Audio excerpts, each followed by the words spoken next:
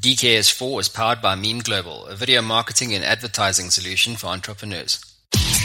Hello and welcome to the Digital Kung Fu Show, a podcast and video cast for startup founders and entrepreneurs. Even if you're alone in your entrepreneurial journey, know that right now in your earbuds, you are joined by thousands of entrepreneurs across the world hustling today's markets. At Digital Kung Fu, we have one goal: to help entrepreneurs succeed in their ventures through information sharing, digitally connecting them with other entrepreneurs, and by dissecting and deconstructing the world's leading business minds right here on this show. Remember, you can view the full show notes on our website at digitalkungfu.co.za or tweet this show using our handle at digitalkungfuza or follow us on facebook.com/digitalkungfuza. One of the strong commonalities between all the entrepreneurs and CEOs that I've interviewed when it comes to entrepreneurship is this theme of persistence or can-do or not giving up.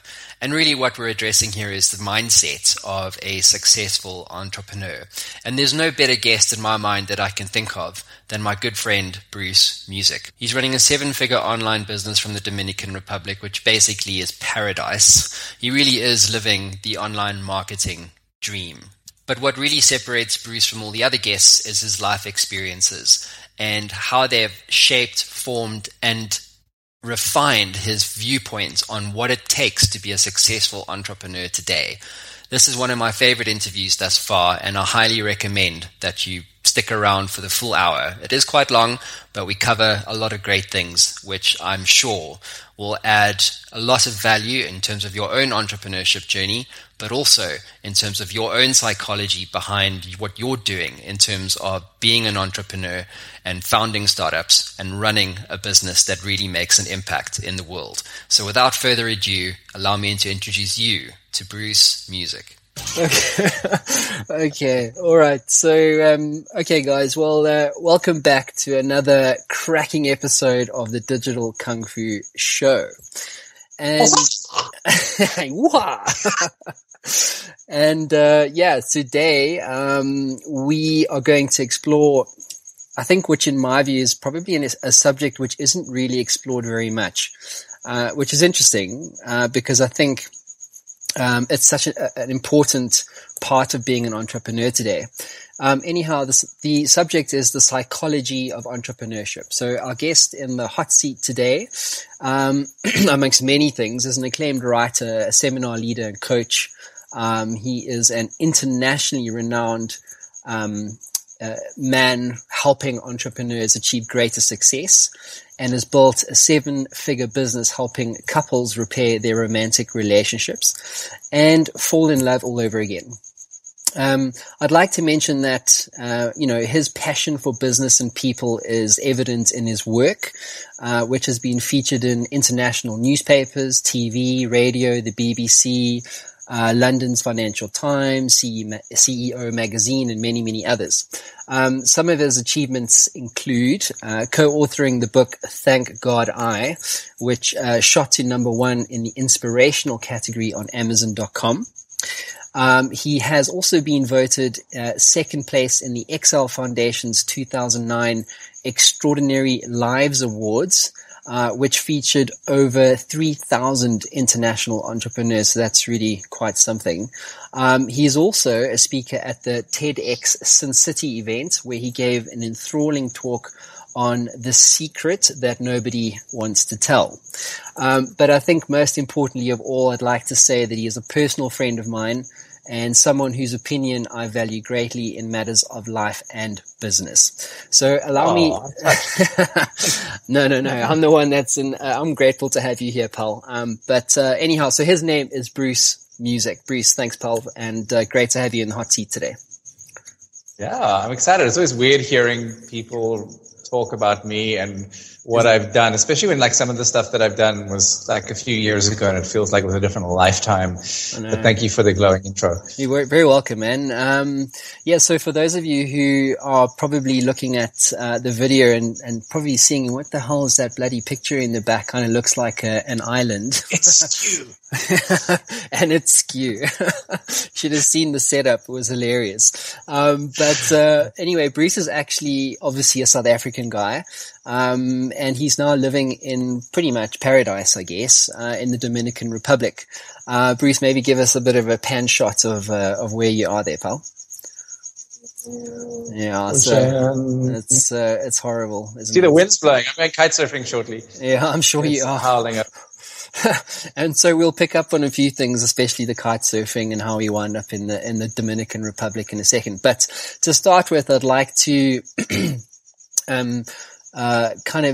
kick off by saying that, Bruce and I go way back to 2006, which, Bruce, is amazing because that's actually 10 years ago now, pretty much. We are a 10-year anniversary, man. I know, it's crazy. There we go. So I, of course, count myself very lucky to know you very well. But for our viewers who don't know much about you, I'd like to start by perhaps setting a scenario.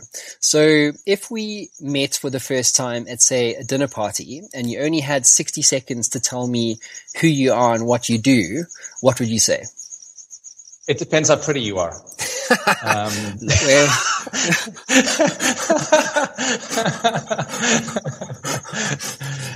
Tick box. Don't blush, man. Your cheeks are naturally rosy. The thing I usually say is I help couples fix their troubled relationships, because that's what I do now. That feels like it's my purpose, my gift. If they dig a little deeper, I will tell them that my greatest gift is teaching. I'm a teacher, and my passion is teaching, and I feel like that's my calling in life. And I've taught tons of different things over the years, from entrepreneurship to music to relationships to psychology. And I having had 3 careers. My first career was as a musician. Ended up writing a #1 hit song back in South Africa in the day, which isn't saying much because it wasn't that hard to write a #1 hit song in South Africa back in the day because there wasn't a lot of competition. But I ran a recording studio, guitar player, did that for about 10 years. Then I became a trainer and coach, leading live seminars, helping people work with the law of attraction when I was into that, and helping people with success in entrepreneurship as I was building my own businesses and learning the ropes and falling on my face, and I thought I'd share my lessons with others, and loved doing that. And then had a midlife crisis. I think my 60 seconds are almost up, and moved to the Caribbean, and and then had my heart broken, and decided I needed to learn about relationships, and got qualified to work with couples and relationships, and been doing that for the last 5 years. So yeah, which is a fascinating journey, right? I mean, to have done all those different things, and your accolades speak for themselves, so as part of that entire journey. And I want to pick up on when you kind of had your heart broken, I guess, like we all have, I suppose, as we grow older and we kind of experience the ups and downs of life. Maybe let's pick up on that. It was a question I was going to ask you later, but was that the event that kind of drove you to where you are today in business? Stay with us. We'll be right back. Hey there, I know being an entrepreneur can be a very lonely experience. You sometimes get stuck, don't you? Well, if you're like me, being stuck sucks. But what if you could access the minds of over 850 CEOs who have built companies generating billions of dollars in revenue and access all of that knowledge in a fraction of a second? Well, the good news is you can literally do that today. What my team have built is Matt Brown AI. It is trained on all the interviews, over 850 of them that I've done to date, all my books, all the knowledge capital that has been generated over the last 10 years right here on the Matt Brown Show. And you can get access to all of that right now for free. So how do you get access to this? Well, head on over to mattbrownshow.com, and at the top you'll see community. Hit that link, sign up, it's absolutely free, and you'll be given instant access to Matt Brown AI and a community of over 100,000 subscribers.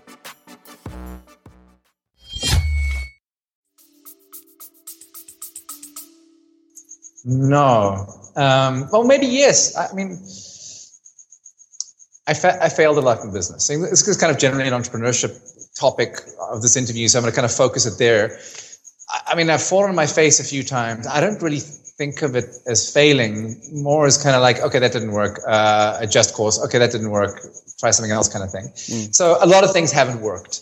And the previous businesses I built prepared me for this last business. So this last business kind of took off really quickly because of the mistakes I'd made in the previous business or the lessons I'd learned in the previous business. And so in one sense, yes, this is the business which has been most successful for me and the one I'm enjoying the most. But it wouldn't be there if I hadn't spent the last, 15 years learning the ropes. And I failed in this business too. It's not to say all the time I learn and fall on my face. So that's the way I think of it. Okay. I don't know if that answers your question. No, it does. It does.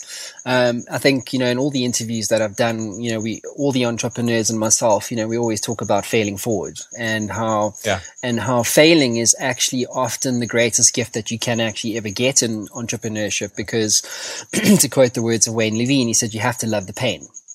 And he said that in his view is also the biggest reason why entrepreneurs fail today. But Bruce, if I'm honest with you, when I look back at your entrepreneurship journey, I guess, I still feel that you have achieved success after success. Yes, of course, in order to succeed in anything, there will be kind of iterations of failure along the way. But I think, failing is inevitable. But let's define success. Success. Okay, cool. Okay, I'm going to interrupt your question. No, go for it. Yeah, sure.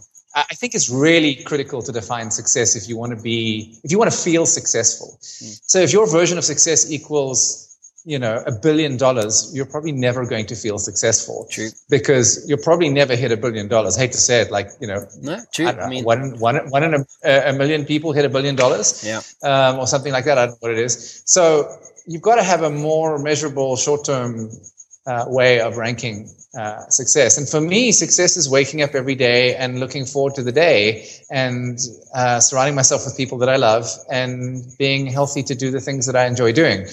And that for me is success. In terms of financial success, I have that very clearly defined too.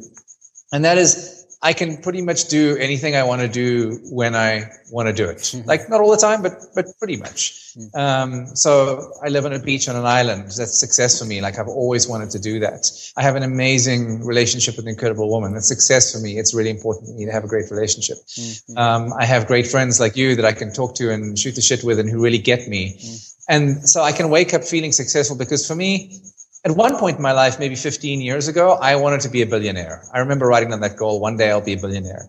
As I've grown older, I'm 42 now, almost 43 in a few weeks, I'm realizing, those goals have changed completely. Like what I want is to give my gift and to make a difference and leave a legacy, not for me, not because I want to be known and leave a legacy, but because I really just feel moved to I'm on purpose. Like this is why I'm on the planet. And if I don't do what I was born to do, I'd have wasted my entire life. And I didn't always have that perspective. When I was struggling to build businesses and building my first businesses, I just wanted to make $1 million. That's.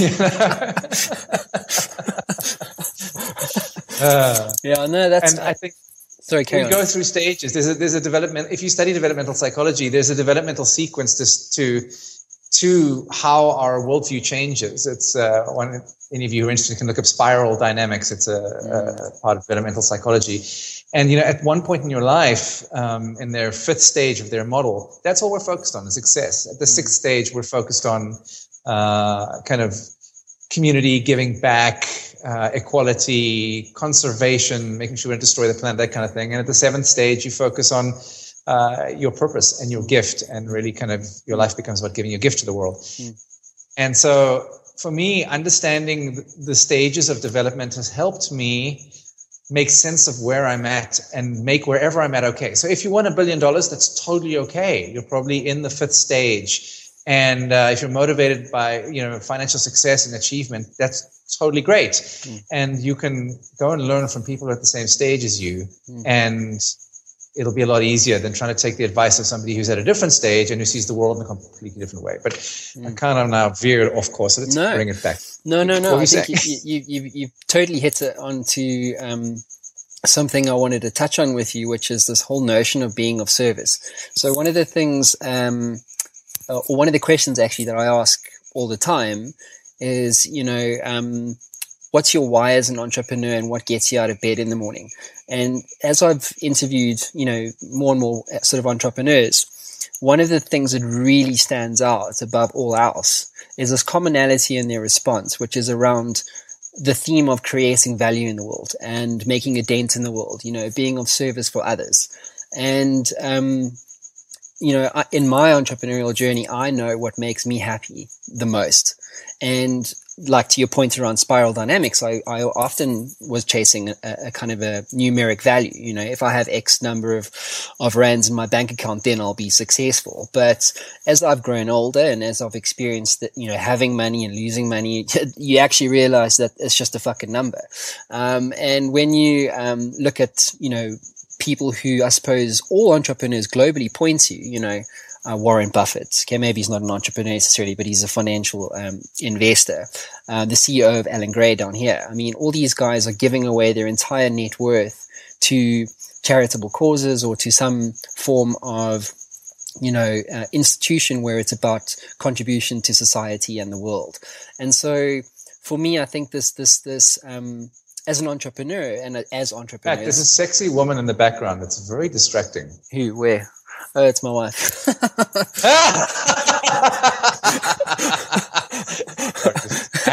You had to bring that up, didn't you? Yes, I'm married. Video. This is not getting undressed in the bed. That would be distracting. Focus, guys. Focus. Now we are, of course. Okay, sorry. But I want to go back to you, and one of the things, again, going back to your entrepreneurship journey, is your passion for people. It's regardless of what you've done, you always had a very, very strong sense of self and your place in the world as it relates to being of service to others. So I wanted to ask you, is that a trait that you developed through your own life and business experiences, or was it passed down to you from, say, your father, your mom, or your family or your environment? I don't think either. I think it was, it came out of being a very awkward teenager I was a geeky nerd. I was like as skinny as a rake with big, thick, like John Lennon glasses. I was the misfit at school. And I remember how awkward I felt and how painful that was for me growing up. And I think what that gave me was an empathy for others. And I felt so misunderstood my whole life that I'm guessing, I became curious about other people and I really wanted to understand others. And I wanted to give other people the gift of feeling understood. Like, I wanted them to know they were normal, they were accepted just the way that they are and loved just the way that they were, and they were welcome. Because I never felt that way as a kid. So I think I was hypersensitive to not feeling that way. And then I was hypersensitive to other people's experiences. When I saw somebody feeling awkward, I'd go for the underdog and go and like make them feel better because I knew what it felt like. I'm also an extrovert, and extroverts by definition get energized being around people. So it's easier for me to be around people. I've become far less extroverted in my middle age, and a couple of gray hairs. Look at that, lots of them starting to sprout. My head is still kind of okay, but anyway, messing about. But yeah, I think it came from, and that's why I got interested in psychology, is because as a kid I figured, when I was 13 years old, my stepbrother and my stepsister were living in the house with us, and we had a conflicted relationship at the time. And I remember being an angry young teenager, and this concerned my parents, and they took me to a child psychologist. And I didn't know what psychologists were at the time. I just knew they were for crazy people. And so I walked out of an hour meeting with a psychologist having concluded that I was crazy and that therefore might be dangerous and should fix myself before I hurt someone. That's literally the sequence that went through my mind. And for about 5 years, that was the belief system that was in the back of my mind. So that got me interested in psychology and studying psychology. So at 16, I went and attended a seminar by a South African psychologist, or Canadian psychologist in South Africa called Mary Ovenstone. And she was my first big mentor. And And one of the secrets to my success, and maybe this is another question for later, has always been getting great mentors. And I attended one of her weekend workshops. It was like a psychology workshop, and I was so blown away by it. I asked her if I could come back and kind of assist for free and offer my services for free, add value. You're talking about adding value. And she saw some potential. And, a year and a half later or so, she was letting me co-facilitate psychology workshops with her. So I was sitting next to her, and she was kind of like the teacher, and I was like the student teaching these like 50, 60-year-olds about how to, heal their childhood wounds. And I'm like 17. Blazing a trail. But it all came out of my pain. And I think many of our greatest creations come out of our pain. And I think often the journey of becoming an entrepreneur is the journey of healing yourself. It's an unconscious drive to heal yourself, and the things that we want to add value to the world, the ways that we add value to the world are often the ways we would wish somebody had added value to us. Not always, but often. And I think adding value is interesting that you notice that all the successful people you've interviewed are all interested in adding value, because that's like on Spiral Dynamics stuff, more like World 6 and World 7. And I remember when I was in World 5, I really struggled because my focus wasn't on adding value, it was on making money. So I wasn't focusing on giving and on my customer. I was focused on me and surviving. And that's also totally normal when you're in survival, when you can't pay the bills. It's a necessity. All you can focus on. Necessity, like I have to focus on me. But the counterintuitive move is that when you focus on others, they focus on you and everything turns out. Yeah, there's that old saying, if you give enough other people what they want, you'll get what you want. Well, the other saying is every billionaire is surrounded by 1,000 millionaires that he's helped get to a million. Get to a million, and they've helped him get to a billion. Cool, mate. Listen, I want to, we've mentioned life experiences and how that kind of, transforms your mindset and how that, moves through different kind of stages, I guess, in the Spiral Dynamics model, I guess. So speaking of life experiences, I want to, and I'm sure you get this all the time. I suppose it's the one thing that, any interviewer, you've been interviewed countless times. But it's the one thing that everybody picks up on. And when I first met you, it was this experience that you had where you lived, it was back in 2002, but you lived in a black township in Gugulethu in Cape Town. The black township was 100,000 strong at the time, and you were the only white male. And I think you describe it as your kind of ghetto liberation. So I'd like to kind of, get your answer on two things here, Bruce. Firstly, can you walk us through how that came about? And secondly, to what extent did that incredibly unique experience shift the course of your life, both in a personal and in business sense? Sure. So it came about because I was sitting in the Landmark Advanced course, which everybody should do at some point in their life, landmarkeducation.com. And the course leader was basically kicking my ass, coaching me. And he asked me, Bruce, how many black friends do you have? And it was kind of like 2002, apartheid has ended, we're starting to get integrated, but we're not really, we're pretending that we are. And this course leader had it in. There's 100 white people in the room and 10 token black people who had been sponsored into the course because they couldn't afford the tuition fees. And so you could see the contrast between white and black, very clearly. And I kind of scanned my mind quickly, and then I lied to him and said 2, because I couldn't think of one black friend that I had who was really like a close friend. And so he said, you mean to say out of like 48 million people in this country, you only know 2 of them? And I was like, oh, yeah, that was kind of embarrassing. And he said, well, consider that if you're living in an environment where you don't even feel like you belong.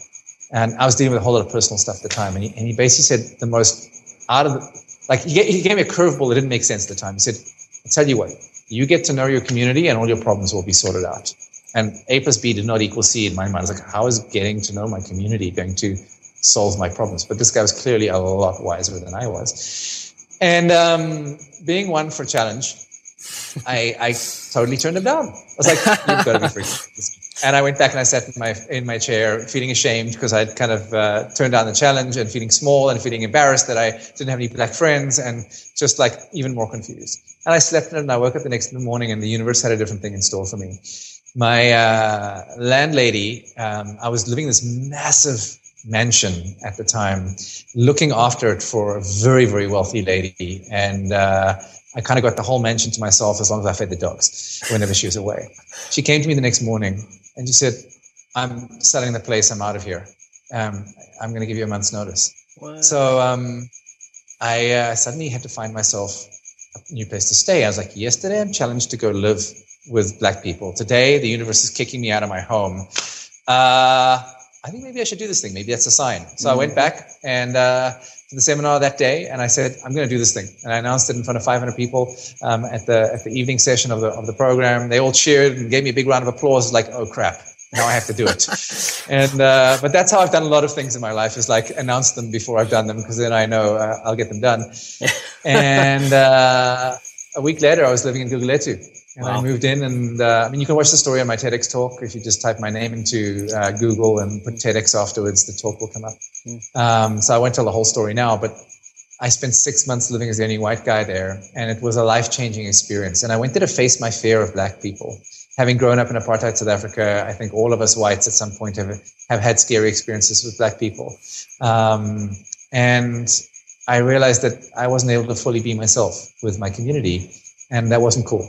So I went and lived there, and within a day, like 30 years of racial conditioning had, 26 years, I think 26 at the time, 27, had disappeared by the end of the day. Yeah. And it's a great story, and I highly recommend you go watch the TEDx talk. I even get moved watching it and remembering it sometimes. Yeah. Cool. Listen, I want to... Sorry, Karen? I was going to answer your second question, which is how it impacted my view on life. I'm not sure. I think I certainly discovered that the only difference between the people living in poverty and myself was that they all wanted success but weren't prepared to do anything about it. And that was the reason being, I reckon, is because they'd never had any role models, and they'd never had any education, and apartheid had deprived them of all the essential components, particularly education, to success. And in our country, white people drove Mercedes-Benz, colored people drove Toyota Corollas with bullet holes in them, and black people caught black taxis. And that was kind of, if you're a black person growing up in South Africa, there weren't a whole lot of role models probably to... So, I started saying to some people come and beg money from me all the time. I don't actually tell the story in the TED Talk, so I'll tell this one quickly. They would come and say, umlungu, which means whitey, give me some money. And for the first week, I felt bad, and I'd give them like 50 cents each. And then before I knew it, like the rumor mill had spread that the new bank had just like moved into town. And so my door was like, every 5 minutes was knocking on my door, somebody begging for money. And by the end of the first week, I realized, okay, this is not sustainable. And I'm not making a difference, just making them all dependent on me. And I'm an idiot. So I decided I was going to stop doing that. But that didn't feel right either, because I wanted to contribute something living in this community. So I said, tell you what, would you like to make some of your own money? I'll teach you how. And they were like, yes, boss. There was still that mentality of I'm the boss. Yes, boss. And so I said, okay, come to my house on Saturday. And by the way, my name's Bruce, not boss. And I said this to like 300 people over the course of my 6 months there. And in the 6 months, only one ever turned up. What? And only one ever showed up for my entrepreneur lessons. And he did really well. His name was Patrick Monoketsi, and he wanted to fix computers and open a computer shop. And I emailed all my friends, got all of them to donate all their old computers. And he took all the broken pieces of computers and put them together and made computers that worked and sold them. And he was really, he had the entrepreneurial vibe. He wasn't willing to be a victim. And, he made it work. And it really got me thinking that most of success is, all of us pretty much, is up here. A little bit of hard work, but it's all the mental game, which kind of involves not stopping, not holding yourself back, and just going forward. And I noticed that the people who are successful at what they do really believe in what they're doing, and they love it, and they don't hold themselves back. They don't have those belief systems. That's a great story, and thanks for sharing something which I don't think is probably out there in the public domain. And I guess a lot of what I was just thinking the whole time you were describing that story was, around how we define success. And, it doesn't need to be a big thing. It can be a small thing that you can do every day to be successful. And I think it's up to each individual to make a call around, what it means to be successful to them. To your point, you mentioned that not everyone talks a game, but they're not prepared to back it up. And I think that's a great example and a simple example of how you have been successful, or at least that's my opinion anyway, in a way that was small, and that you challenged your viewpoint on the world and your place in it, Well, it wasn't small for me. It was the biggest thing I'd ever done in my entire life. No, I get that part, it was the scariest thing. I was convinced I was going to die, and my parents thought I was crazy, and all my friends were like, "You're a lunatic."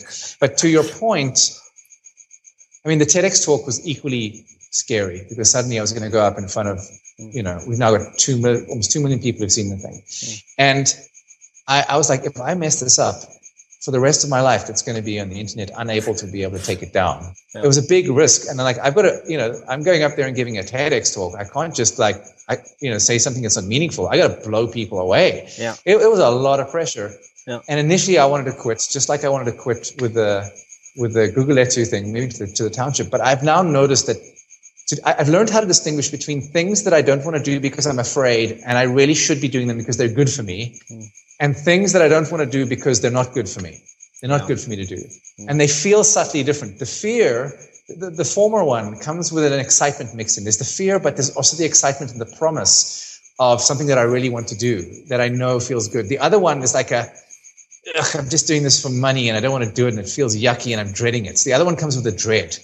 And that was such a powerful distinction for me, understanding the difference between those two, because then I started, instead of, when scary things came up, I would ask myself, is this something that serves me and I really should be doing?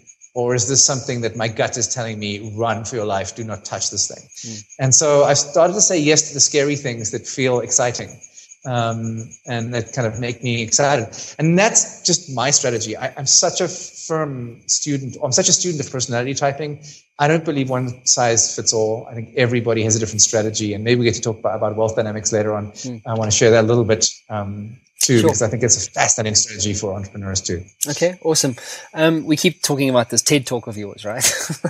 And so I'm at this stage, guys probably saying like, what the fuck is this TED Talk all about? 2 million views, and so on. I had a look at it again today. And for me, it was probably one of the most raw, open, and honest TED Talks I've ever seen. And I mean that honestly. Can you describe for us, the overall sentiment and message of that talk? Yeah. The general idea, if you don't click here and go there now and watch it, just teasing, is I'm a marketer. I'll post the link below the interview, guys. So yeah, put those overlays on top of the YouTube video and say click here. No, that'll take them away from the interview. Don't do that. Okay, so delete all that, edit that out. So the essence of the talk was that our secrets are the things that kill our aliveness the most. And when I was in that landmark advanced course that I was telling you about earlier that got me to Gugulethu, I'd been suffering from depression. And I had everything that I could have possibly hoped for in my musical career. I'd just written a number one hit song. I was running a successful recording studio. And I was still depressed. And I realized that one of the things I was hiding was that I was actually secretly afraid of black people. I was a racist, essentially. And so this talk is my journey of healing my fear of black people. But that's just the story that teaches the message that we're all hiding something.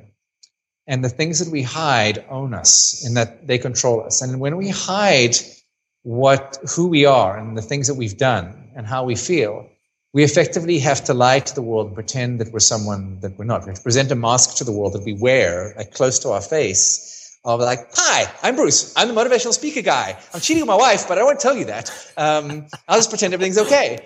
And, we present this mask to the world, and then we can't be ourselves. And we wonder why we get depressed. And so I believe so much of the world's depression is not going to be cured by another antidepressant. It's going to be cured by telling the truth.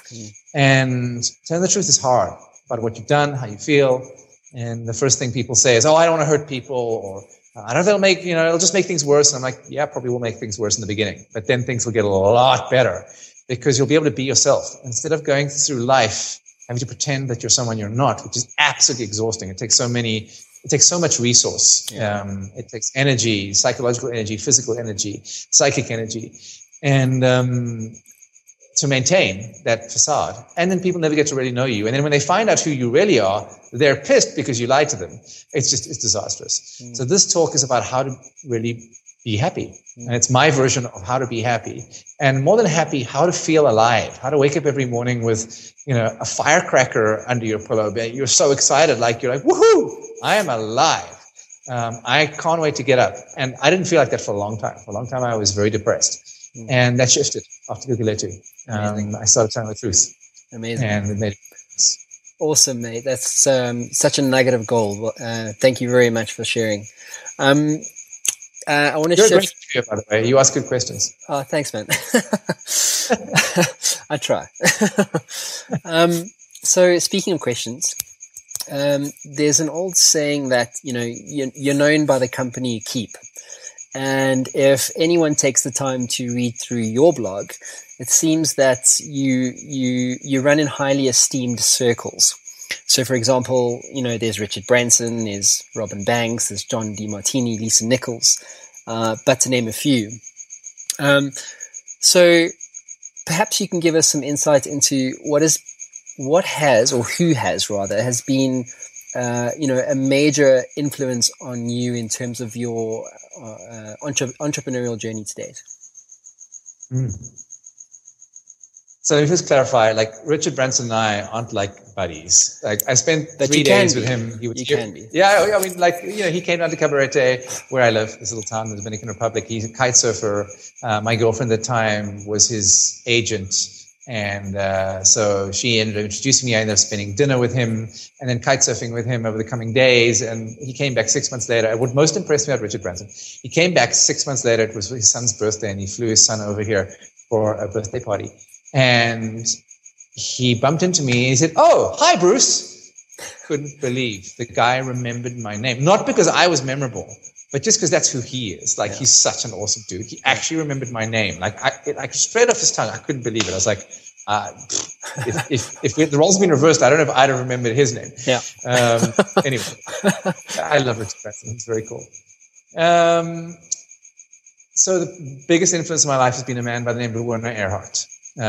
He created this training I was telling you about earlier called the Landmark Forum. And I spent 2 years as his apprentice, working for him and his personal aide and assistant. And he was my biggest influence. He basically turned me, or I guess transformed me from being a boy into a man, and taught me many, many gifts. And I think, like I was kind of hinting at earlier, I pretty much owe any success that I've had to my company that I hang around with, to the people I've chosen. And if I have a gift, it's that I'm very pragmatic. I'm very kind of realistic in my judgments of what's possible. I'm a crazy dreamer, but I don't go for pipe dreams, and I attract people. I tend to attract other people who like that, who are grounded. And all my mentors have been grounded. They've all been successful. They've all been hugely successful. And I found them all by serving them. And I think if you don't have mentors in your life, you're probably never really going to achieve your full potential, because nobody can figure it out on their own. You have to have people walk the path before you. And the best way to find mentors is to work them for free. Just give them your time, serve them for free. And I've done that in every case. It seemed to be just kind of like an unconscious thing. I was like, I want to learn from this guy. He's never going to pay me. I don't know if I can even offer him. So I'm just going to ask, dude, can I work for you for free? I'll do anything you want. That's how it happened in the music industry for me. That's how I kind of learned the ropes. I was making tea and coffee for the superstars. I was getting paid £2 an hour in London. But I was spending 12 hours a day with U2, with Michael Hutchence, with Prince, with Depeche Mode, with all these incredible artists. But I was earning no money, and I did this for an entire year. But what I learned was priceless. Yeah. Because I basically worked for free.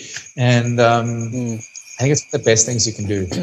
Even with this couples business, I spent my first 6 months while I was training, just helping couples for free. I just needed as much experience as possible. I knew I was a beginner in the beginning, and now I'm really good, and I'm worth what I charge. And I wouldn't have gotten good if I tried to charge people at the gate, because nobody would have hired. And I just graduated from couples counseling school last week. Can I help you save your marriage? They'd be like, no, next one. So I had to offer my services for free, and then I kind of got my own confidence up, and I got to learn and understand. And the other trick is to throw yourself in the deep end. This doesn't work for everybody. I have a certain level of comfort with risk, calculated risk. So with my couples program, when I launched it, I didn't know whether or not it would work, and I hadn't even created it when I launched it. And I sold 20 places in my first couples program before I had a couples program to sell.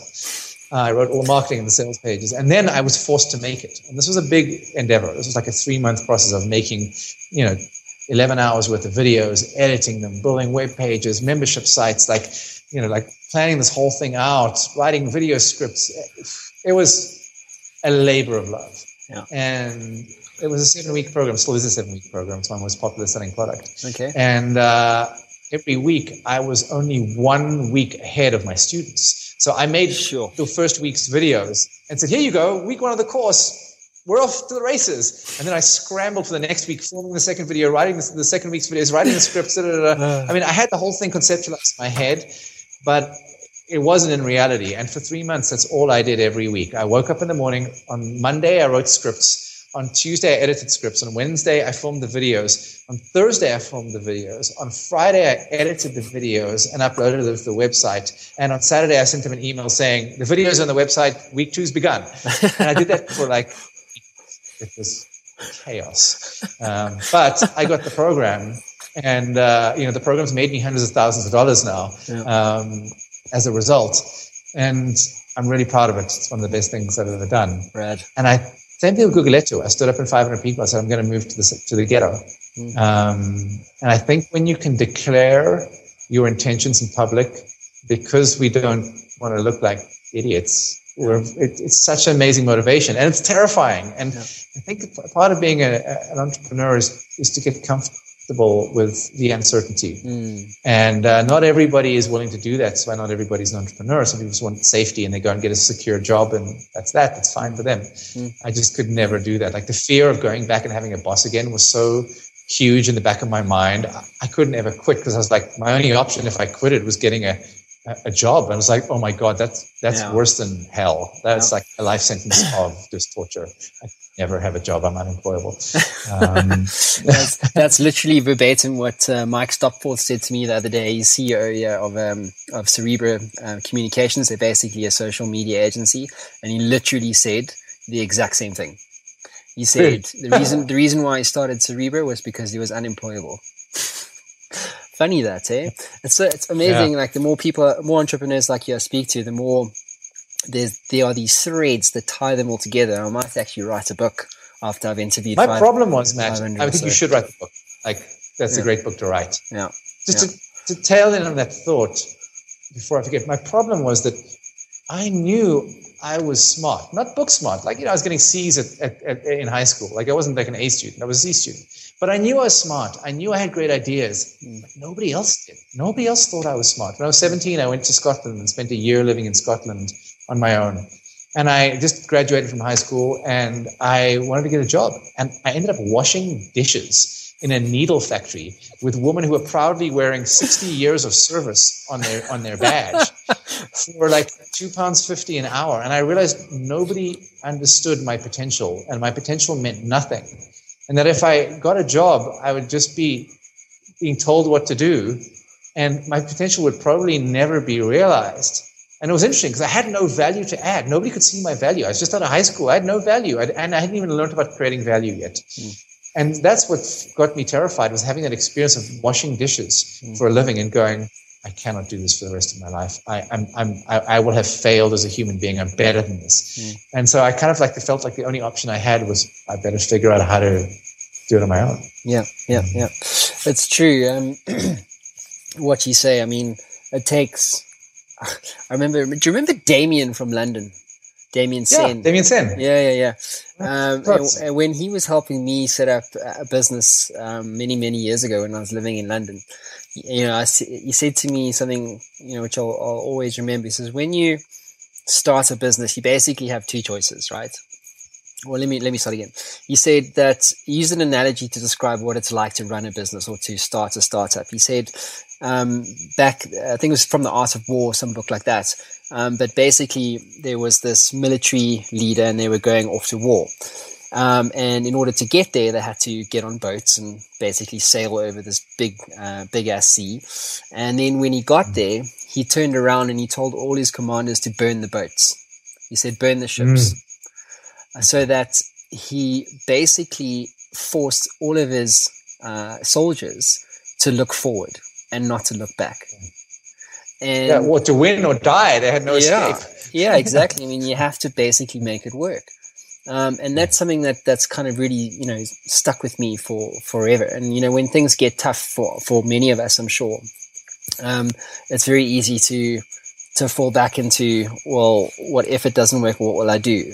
And I think oftentimes that's the difference, between those that crack it and those that don't.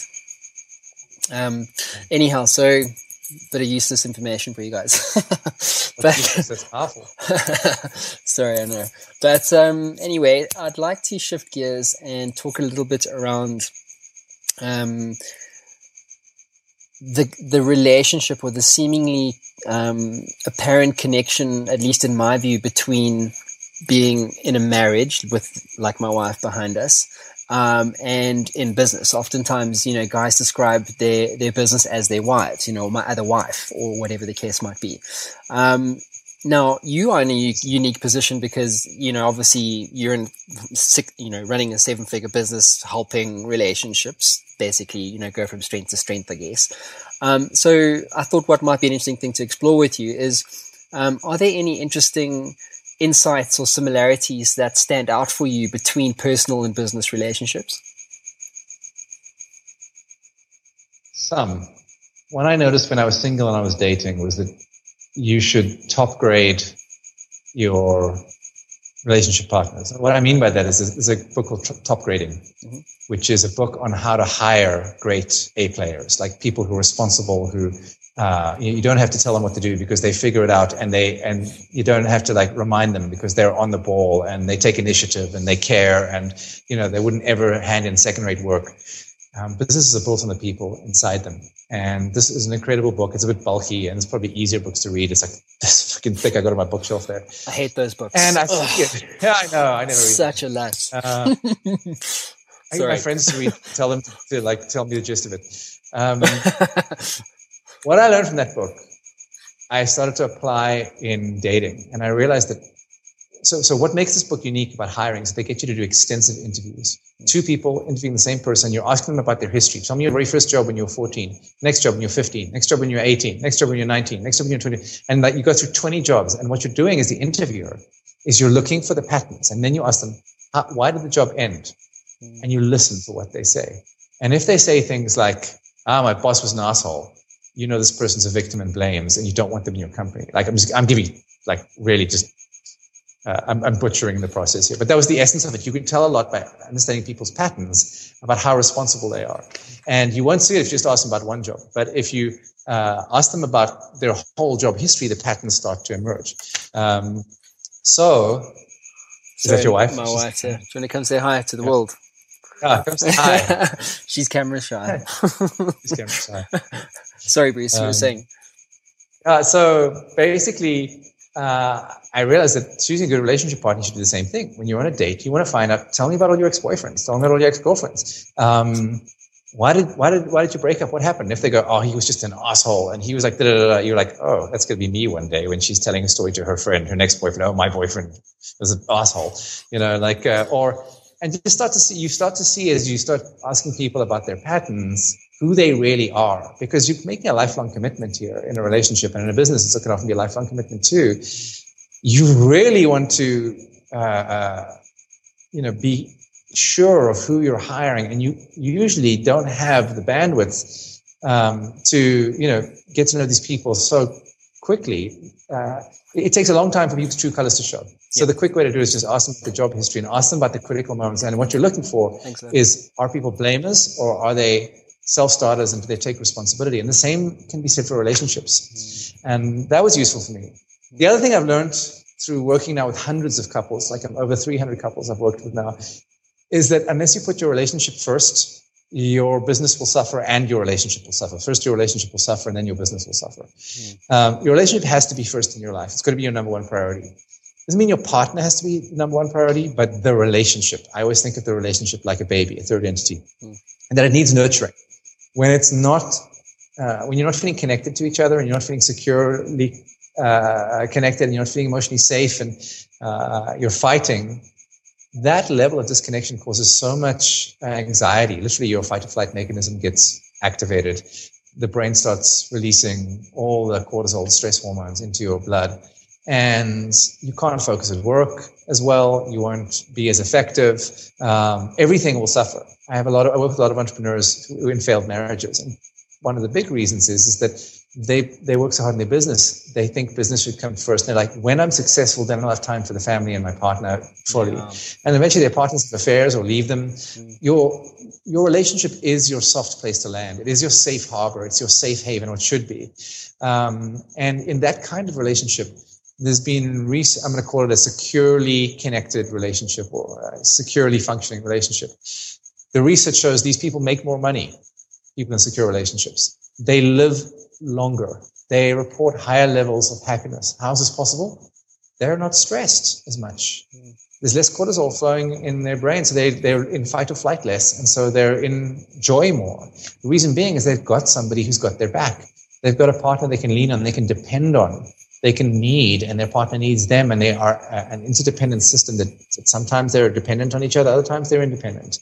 And the worst thing you can do for a marriage is do the independent thing, where like, you're responsible for your feelings, I'm responsible for my feelings. You're responsible for your money, I'm responsible for my money. The other worst thing you can do for your marriage is do the dependent thing, where you go like, you can't even look after yourself. But once you've transcended dependence and then transcended independence, there's a stage above that I teach couples how to embrace called interdependence.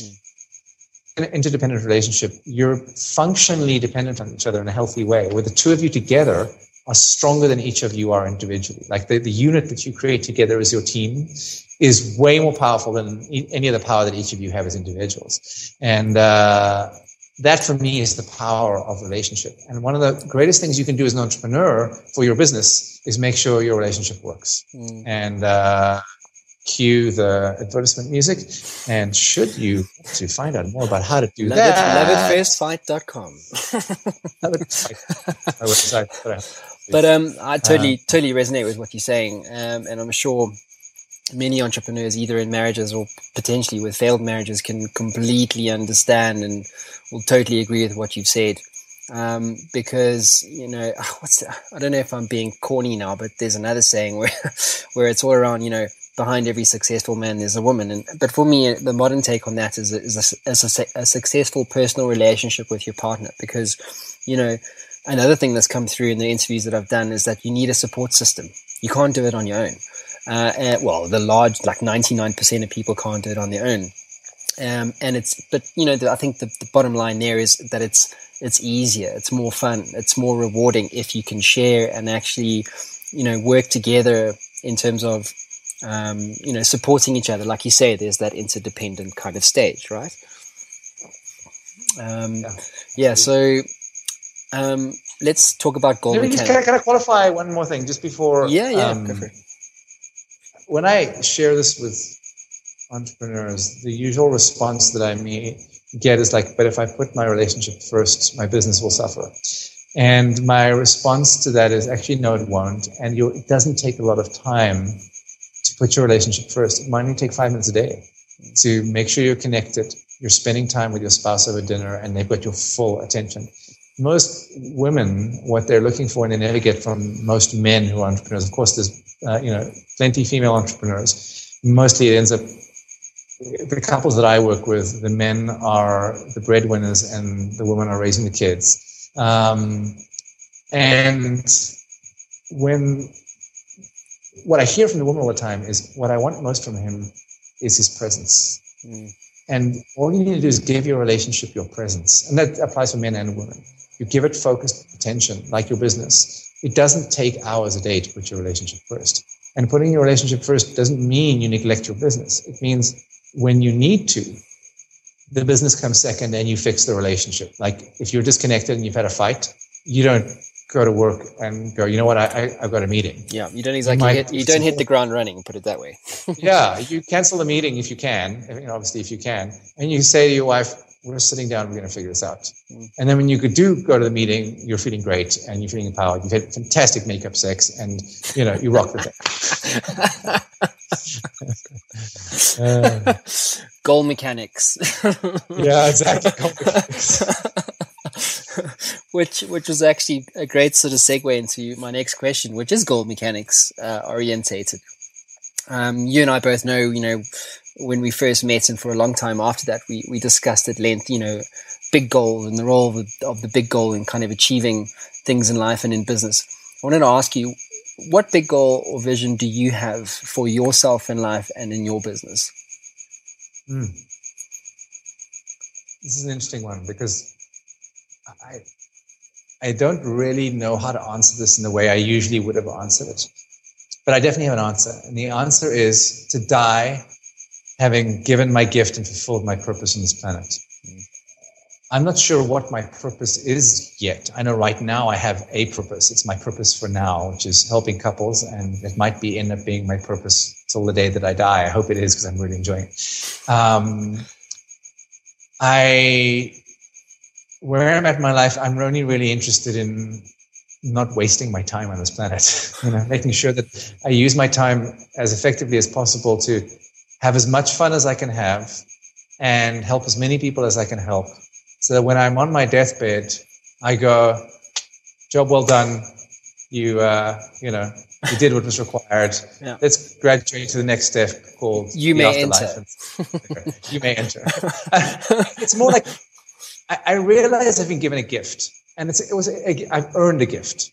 And it's a gift that I earned through a lot of hard work. It's the gift of knowing what I was born to do. And that's to teach and share information with people. Many people don't have that. And I spent a lot of time looking for it.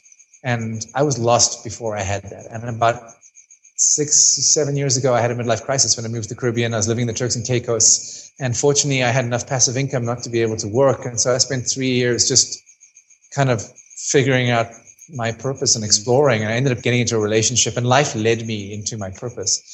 And I was so grateful not to feel lost anymore. I made a promise that I would never take my purpose for granted. I would never forget how happy it makes me.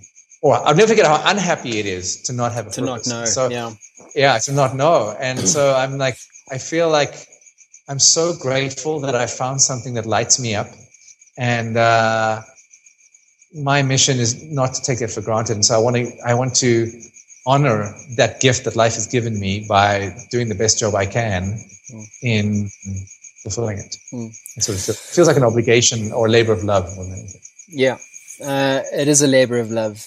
But, I think I love what you said there around, and I think it's an important distinction. A lot of people say, you must identify the gift that you've been given.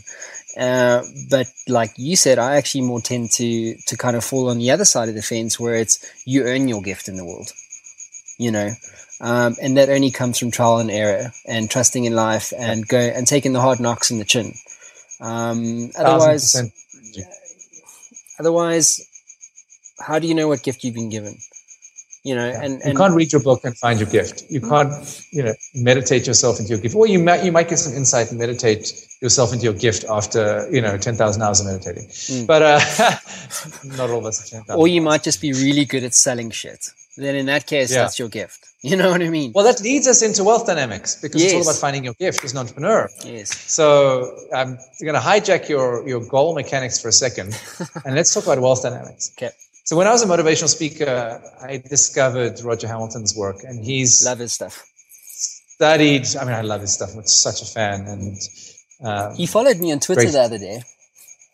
Yeah, awesome. I was like, holy He's shit, a good guy. Roger. Yeah.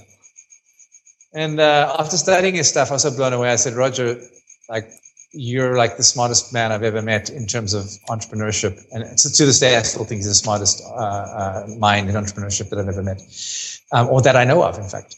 And an opportunity came up to be trained to teach his stuff and need seminars for him. And I said, dude, I'll do it.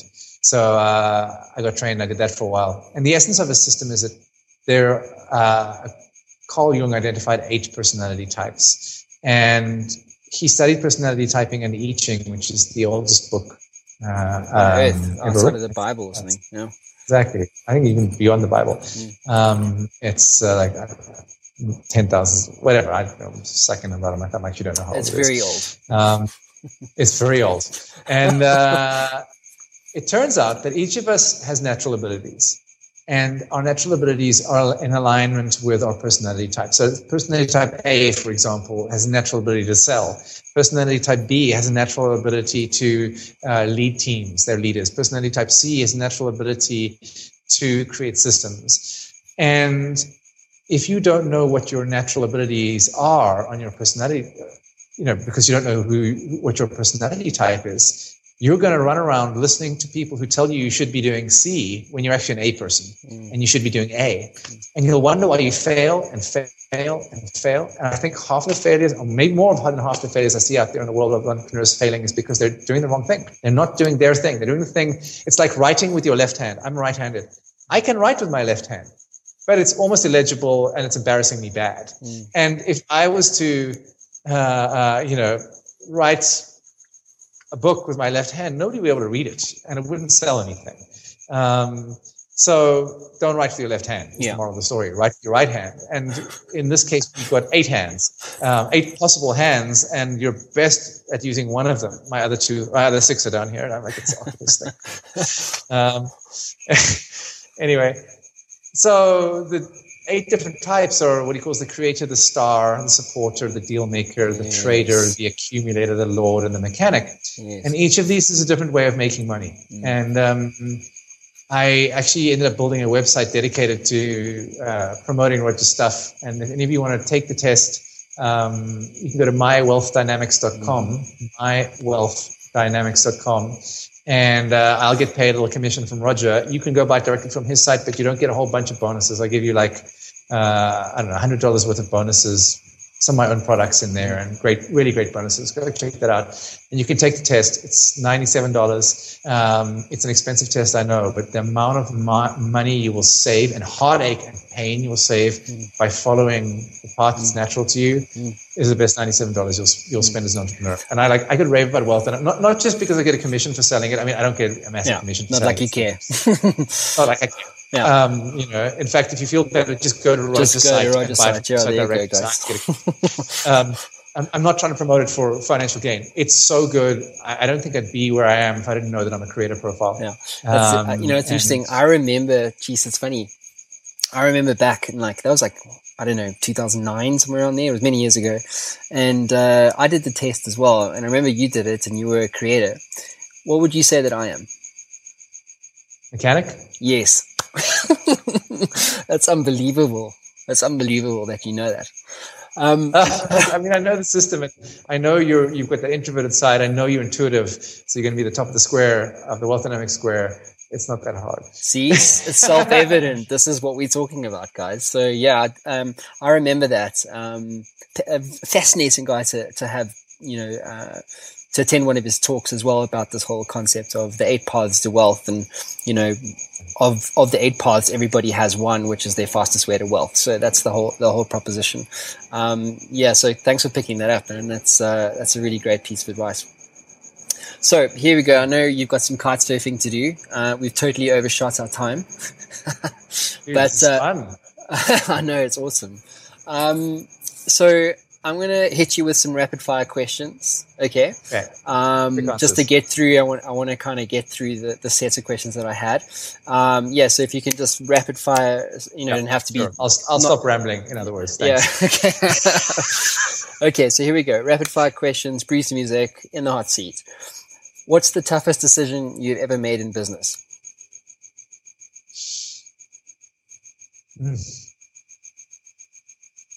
So much rapid fire.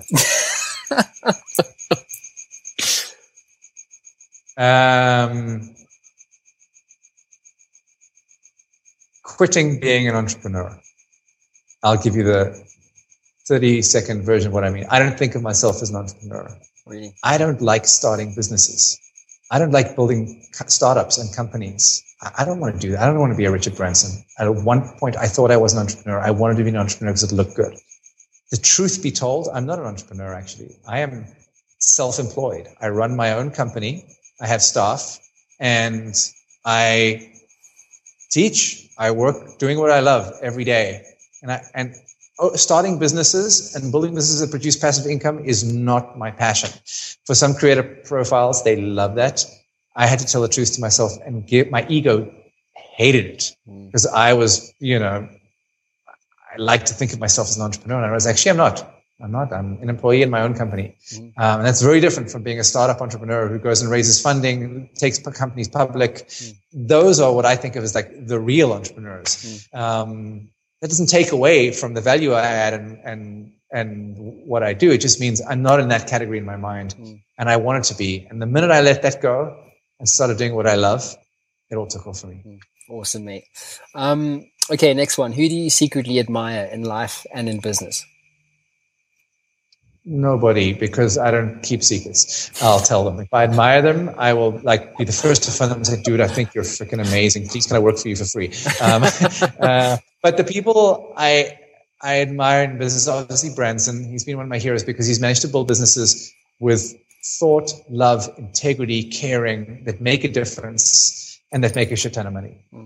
So Branson's definitely one of my heroes. Nelson Mandela is a different kind of business hero for me, in that he was in the business of politics and also brought love to it. And I'm a lover. That's why I do what I do in my business and love at first fight. So those kind of are why those guys are my heroes. They're lovers too. Fantastic. Thanks, dude. Okay, so third question. What has been your single biggest failure in business and what did you learn from it? I thought about this when I skimmed through your questions. I was like, I can't think of any. I can't think of any failures. I've lost money, trusting the wrong people, and I've learned not to trust people until they prove themselves, with valuable things. Probably my biggest failure, and it's still my biggest failure, actually, is doing it myself. I'm relatively capable, so I can do most things relatively well, which means I tend to do it because it's quick and easy. Oh, just reply to that email and get it done. And delegation is my weakness. It's my biggest weakness. And so that's what I'm working on actively now, is delegating more and more. Okay. I suppose you have to when you get to a business of your size, eh?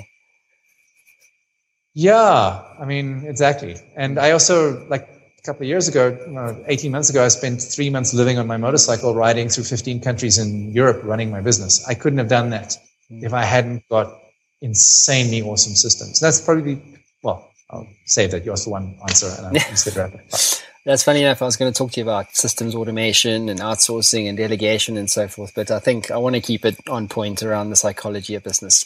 Okay. Just for this show, we might do a second one or a follow-up show, in a couple of weeks or whenever the time's right. Okay. Second last question. If there was one piece of advice you would give aspiring entrepreneurs today, what would that be? Take your wealth dynamics test. Find out who you are. Don't try and...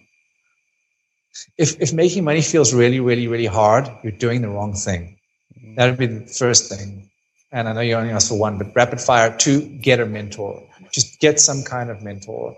3, don't go to university. You're going to waste your money and end up in debt.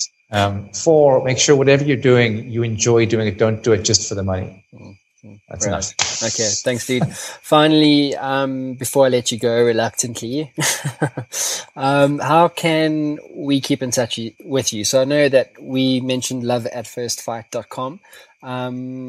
Outside of that, are you on social media? Is there an email address? Who knows? Yeah, I have a Facebook fan page, but I'm not really a big Facebook user, to be honest. My email address is bruce@loveatfirstfight.com. You can just email me there or go to loveatfirstfight.com and click on the contact form, and there's a contact form that will be sent to me. And I reply to every email. I may take time because I reply to every email. It means I'm often doing emails and it takes time. But I like to have a personal relationship with my fans, with my clients, and I get joy out of it. Because I guess, like you said earlier, I'm a people's person. But social media, I just found like people bragging about their life. Facebook, I enjoy to stay in touch every now and then and to look at pictures of pretty motorcycles and pretty guitars. But that's kind of all I really use it for.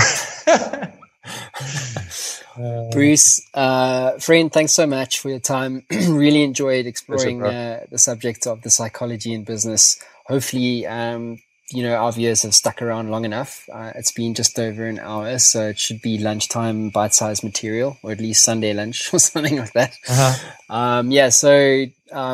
Really, really grateful to have you share your opinions on life and in business.